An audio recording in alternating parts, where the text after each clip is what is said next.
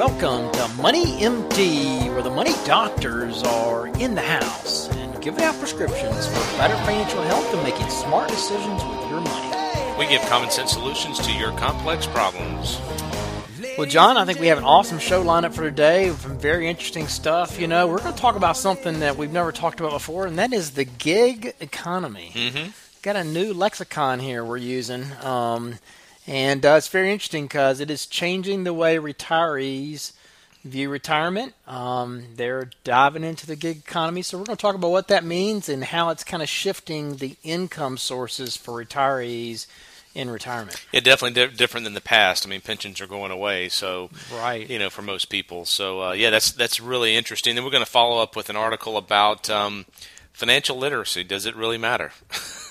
Yeah. Yes, right. It does. Yes, it does matter. Yeah, so we're going to share some stats with you out there, and we're big proponents of education of young folks as well as older folks as well. So we'll follow up with that and talk about some stats. They're kind of sobering. Yeah, they are sobering stats. So you want to make sure you don't fall into one of these stats about financial literacy. So that's a good one.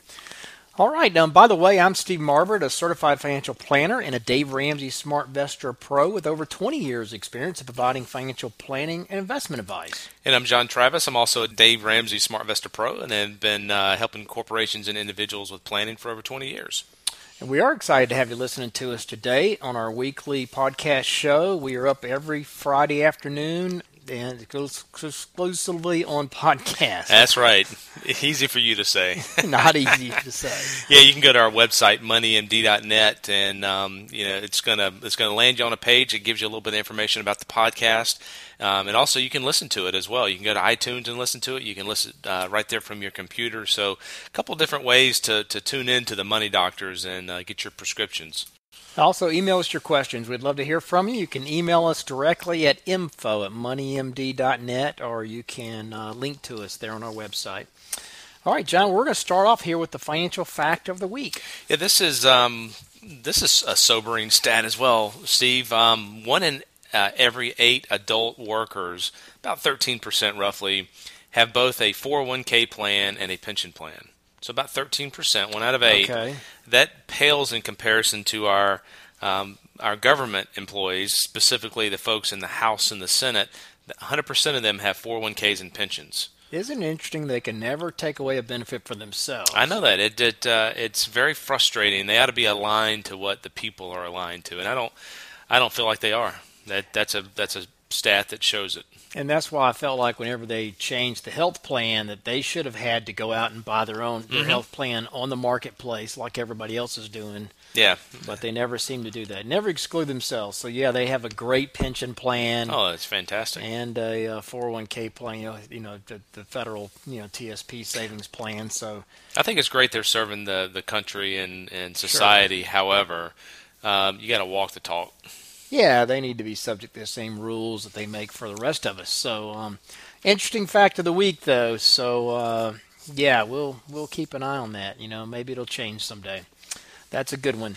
All right, but we're going to talk now about the retirement in the gig economy. Yeah, John, this is an interesting article. It's out of Investment News, Mary Beth Franklin, very recently. And they're talking about, in the gig economy, freelance work is replacing pensions in the traditional three-legged stool of retirement income. Retirement doesn't look like it used to 20 years ago or even 10 years ago. Pensions are fast drying up, and retirees are having to replace that income stream in some very creative ways. However, it turns out that three-legged stool of retirement income may not be dead after all. Only mostly dead, right? Not quite dead, because a growing number of retirees, that component of retirement income is just shifting dramatically. And so there are several new surveys out that have suggested retirees are becoming more dependent on Social Security as pensions fade away to black and go away forever. And also, personal savings may be inadequate when based on the traditional readiness measures for retirement. But there seems to be hope that Americans can still create a secure retirement income that they need when the broader measures of household wealth and home equity and things like that are figured into the retirement picture. Yeah, and Steve, like you said, a lot of retirees, their income's changing, so they're finding pretty creative ways to participate in this so-called gig economy. And so, what is the gig economy? You might ask. I mean, that's an interesting term. It's where more and more people are freelancing, and they live from job to job or gigs. So, they may be driving for Uber or maybe Lyft. Maybe they're swapping free time to run errands for companies such as TaskRabbit. I've never heard of them before. I haven't either. That's an interesting one. Yeah, and then some of them are actually renting out their spare rooms through Airbnb to create some additional income as well. So, they're getting involved in all of those are technology based. That's it's allowing right. them to do that. Yeah, so they have all these new options now, which I think is great. Yeah, in fact, seniors are the fastest growing demographic for Airbnb hosts in the United States, according to statistics that are just recently released. Nearly 2/3 of all seniors hosts are women, and the company reports that women aged 60 and older are consistently rated the best Airbnb host in the United States. It's sort of like, life in Europe, where every nice house seems to be a bed and breakfast, run by an elderly couple. Well, now that seems to be the case here in the U.S. using Airbnb. 1 in 4 U.S. households has at least one partner employed in the freelance economy, according to new research from Hearts and Wallets, which is a provider of data and insights on retail investors. And their share is rising, rose to 4 in 10, or 40% of older workers aged 53 to 64. And among the fully employed seniors aged 65 and older, 81% have one or both partners working in this new gig economy. That's interesting. Freelancing. Yeah, it really is interesting. There was a report that came out from Hearts and Wallets investor quantitative database, and they basically analyze net worth and income sources for U.S. households. And they look at the changing ways that Americans accumulate wealth and save for retirement. And they found that today the 3 most common sources are, not surprisingly, Social Security, also retirement accounts, taking money from your retirement accounts, and the third one is employment in this gig economy. And 1/3 of future retirees expect to have some type of employment income, and that's up 7% from last year's surveys. So people are taking advantage of some of the technology and increasing their income. It's a great idea. Yeah, it is, and it's great that they have these new choices that you didn't have, 10 years ago. Yeah, many Americans are telling us that flexible working arrangements work for them, according to Laura Ferraz, as the founder and chief executive of Hearts and Wallets. We believe the increase in the desire to work is a reflection of greater control over their ability to work. That's what she's saying. Yeah, the report also analyzes the vital role real estate plays in household wealth and its potential to be incorporated into financial advice and guidance experiences. For households with less than $500,000 in investable assets, real estate represents over half of their assets. Even for wealthier households, real estate still averages 1/4 to 1/3 of the total assets. So households, may be in better shape for retirement than anticipated using these broader measures of household wealth. And Ms. Vargas says that, financial planners can develop better solutions for customers by understanding the reality of the individual household financial situation that take into account real estate, human capital, children, inheritances, and other, valuables. Yeah. And I think that's true. You can always do the reverse mortgage or take out a home equity loan or downsize your house to tap some of that equity. Yeah, absolutely. And there was another survey done by the American Institute of CPAs, and it found that about 45% of pre-retirees expected to work full-time, longer than they had originally planned. So their plans didn't exactly work out, but 43% of them expected to work in retirement. And we see that. We Wow. talk to people all the time, and a lot of times some people need the money, but sometimes they don't. They just want to be involved in some facet of business. And it used to be working throughout your lifetime was once a reliable route to being comfortable. But a lot of Americans are having to do this gig economy to reach their financial goals. Some of them just want to do it to maintain an active lifestyle, and sometimes they have to make sacrifices in order to do that. But it's a great option for folks. Yeah, it seems that one of the legs of the traditional three-legged stool, Social Security, is also now more important than ever. 10 years ago, or 10 years after the financial crisis and the recession, middle-income boomers are increasingly relying on Social Security for their retirement income, according to a new study by Bankers Life. The portion of middle-income boomers who expect to rely on Social Security for their primary source of income has risen dramatically from 30% in 2007 to 38% today.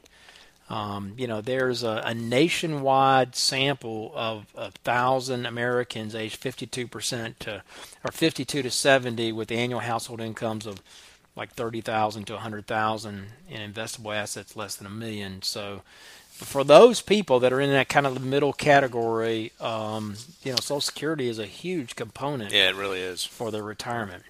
And Social Security was designed, to be a safety net, not the primary replacement for savings or income. And those who are near retirement, they have to consider the various ways they can create future income to help achieve financial security in retirement and augment Social Security.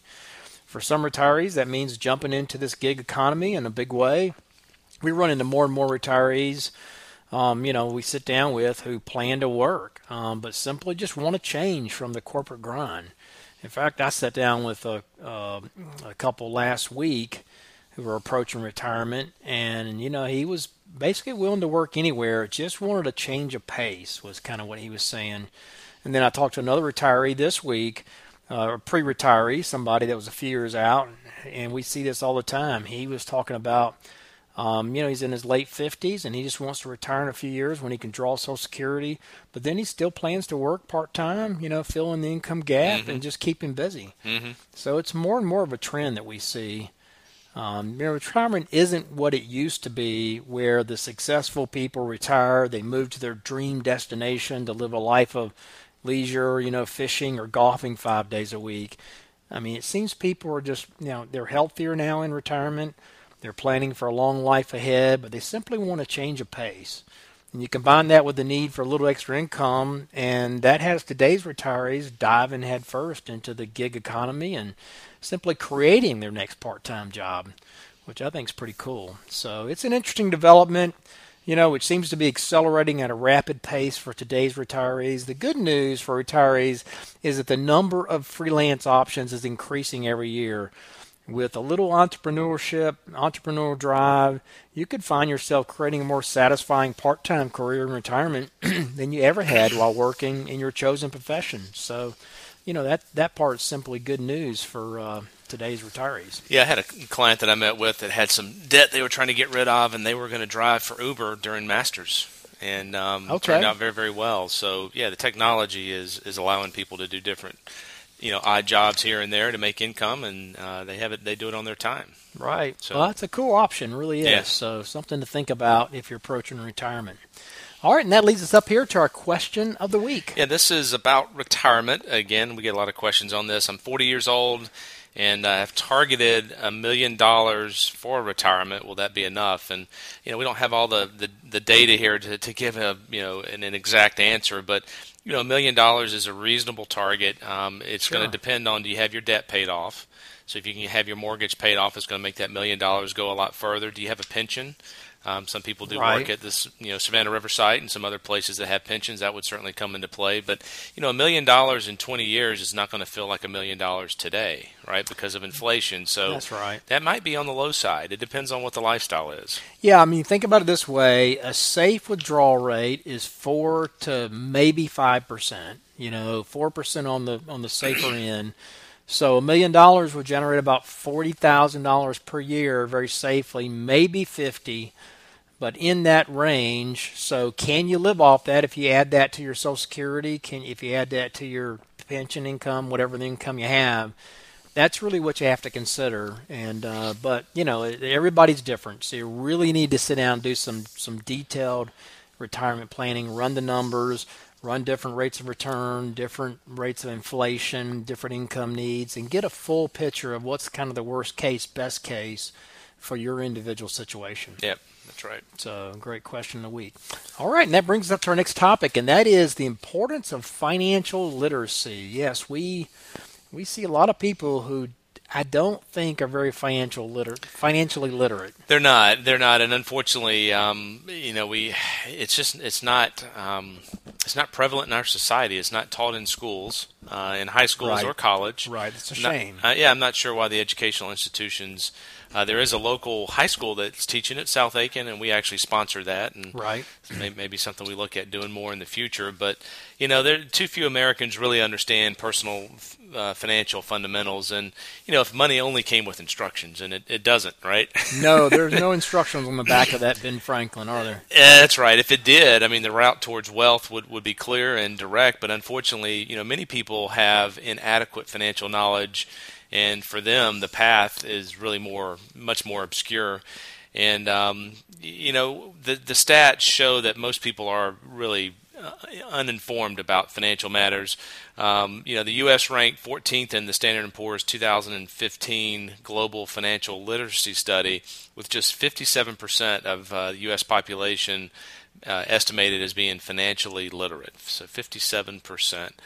Probably less than that when you start getting into some planning concepts and some of the stuff Dave Ramsey talks about. I bet you it's much lower than that. Yeah, and you wonder what they call financially literate. It always baffles me that the people that represent us in Congress don't have a basic grasp of economics. Mm-hmm. I think those folks should have to take some serious economics classes to be able to represent us and to be in Washington and to be a senator or a congressman or, heaven forbid, the president, because, they're all constantly making laws and they don't, you get the idea from the things they set up. They don't really understand economics. They don't understand what drives our economy.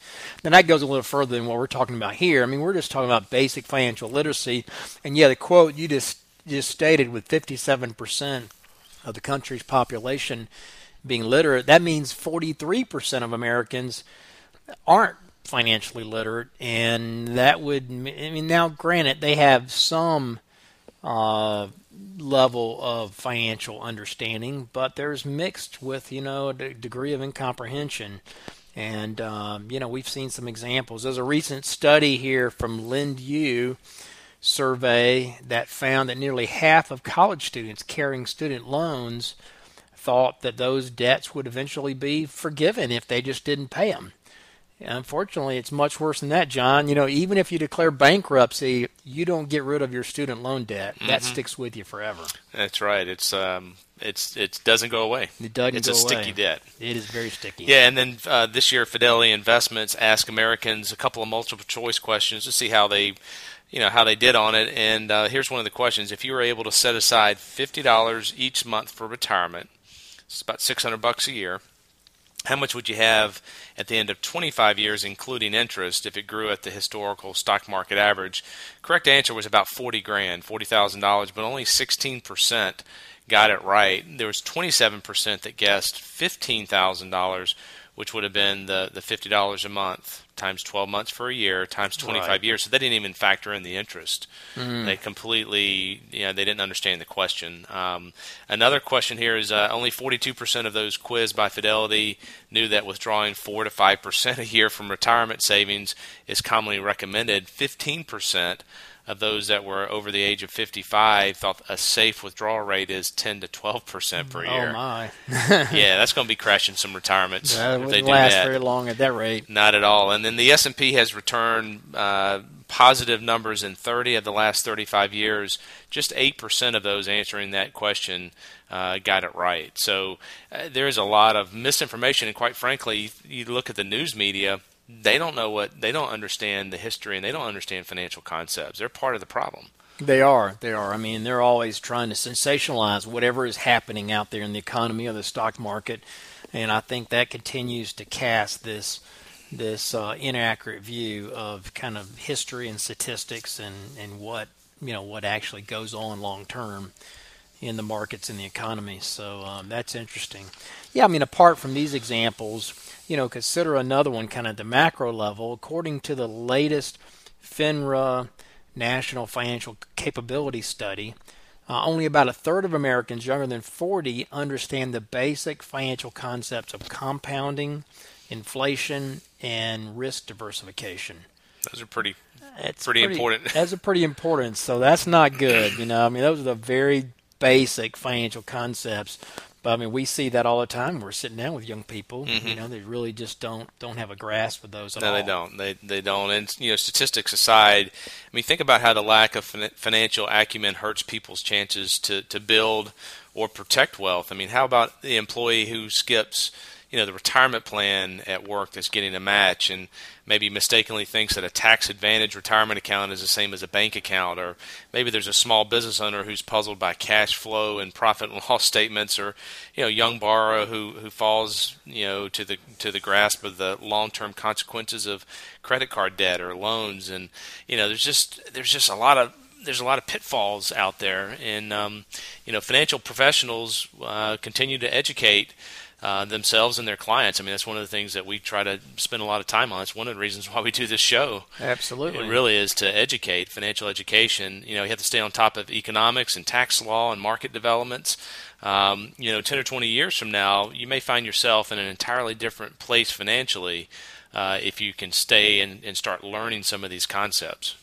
Yeah, that's right. I mean, the economy, the Wall Street climate, even the investment opportunities before you could all be different from what you see today. I mean, your financial knowledge is 10 or 20 years out of date. If it's 10 or 20 years out of date and you haven't stayed up with it recently, you risk being at a big disadvantage. So you really have to continue to educate yourself. That's a great point. Yeah, so financial literacy it's not about prevention, but instead it's about empowerment. I mean, the more you understand about personal finance, the more potential you give yourself to make smart money decisions. And so I want to spend just a couple minutes talking about some of the resources that are out there. I mean, there's some really good resources.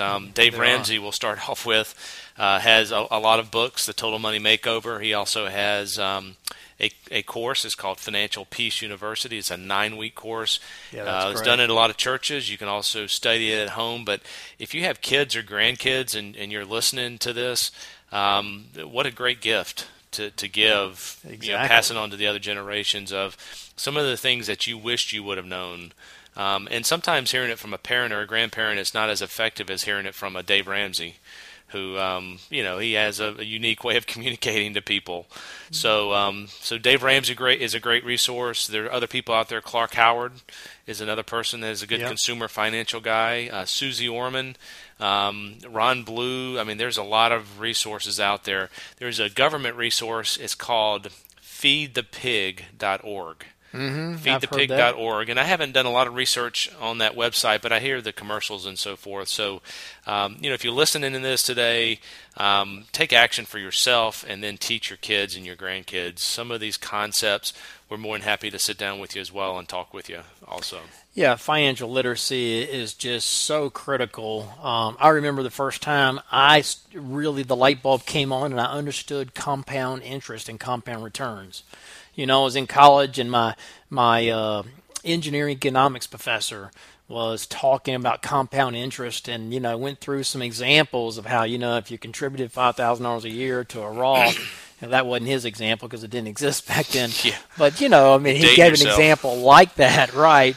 And just talk about what it would grow to. And I was like, wow, how could that be true? And I started doing the math on my calculator. I was an engineer, I was pretty good on the calculator. And I started doing the math, and I was like, whoa, I mean, if you start getting this snowball rolling, it turns into a huge nest egg, down the road. And the light bulb kind of came on at, age 18, 19, whenever I went through that class, and that's really the key. I mean, you have to start early, educate yourself, and the light bulb has to come on. And if you go to a financial peace university, I've seen people go through that. When you sit down with them, they're a little bit different. The light bulbs come on. Yes. They understand the difference between debt and savings and the power of getting those moving in the right direction for you. Yeah, and everybody that comes in that we talk to that has been through FPU or done some kind of financial course, every single one of them say, I wish I would have had this in my 20s. Exactly. Every single person says that. So again, if you're listening, call to action is, go teach someone younger, point them in these directions, and we can help you with that as well. Yeah, I've talked at high schools and talked at colleges and church groups too, and it's always fun to go try to get that light bulb to turn on where they can really see the power of just a huge opportunity if you start young and you get returns and things working for you and not against you in terms of debt, versus savings. So it's a lot of fun. So encourage your kids and your grandkids to go out there and learn and give them that opportunity the best you can. So, all right, and we're going to finish up here with the prescription of the week. And that just ties right into what we're talking about. So go to DaveRamsey.com. Great place, a lot of resources, a lot of books. There's things for adults, college students, young kids, and so forth. But go check that out. Do something with your kids or grandkids. Make that a priority for 2017.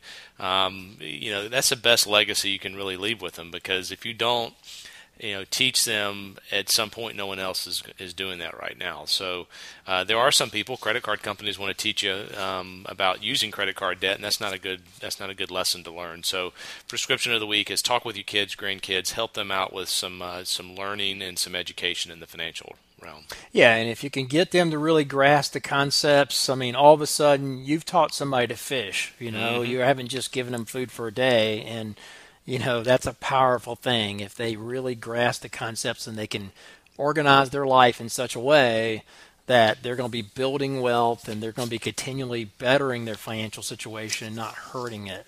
So that's a great prescription of the week. All right, and that brings us to a close for this week's edition of Money MD. Please tune in next week. You can hear us on moneymd.net, hear more prescriptions for your financial health. Do check us on our website, moneymd.net. Email us your questions. You can email us directly at info@moneymd.net or give us a call at Richard Young Associates, 706-739-0725. Thanks for listening. Have a great rest of the week. Have a good one. Material in this program is intended for general information only and should not be taken as specific investment, tax, or legal advice. None of the information contained in this broadcast is intended by the host to be a solicitation for the purchase or sale of any security. SmartVestor Pro is for customer service only and is not connected to investment returns. Further information is available by contacting Richard Young Associates, a registered investment advisor.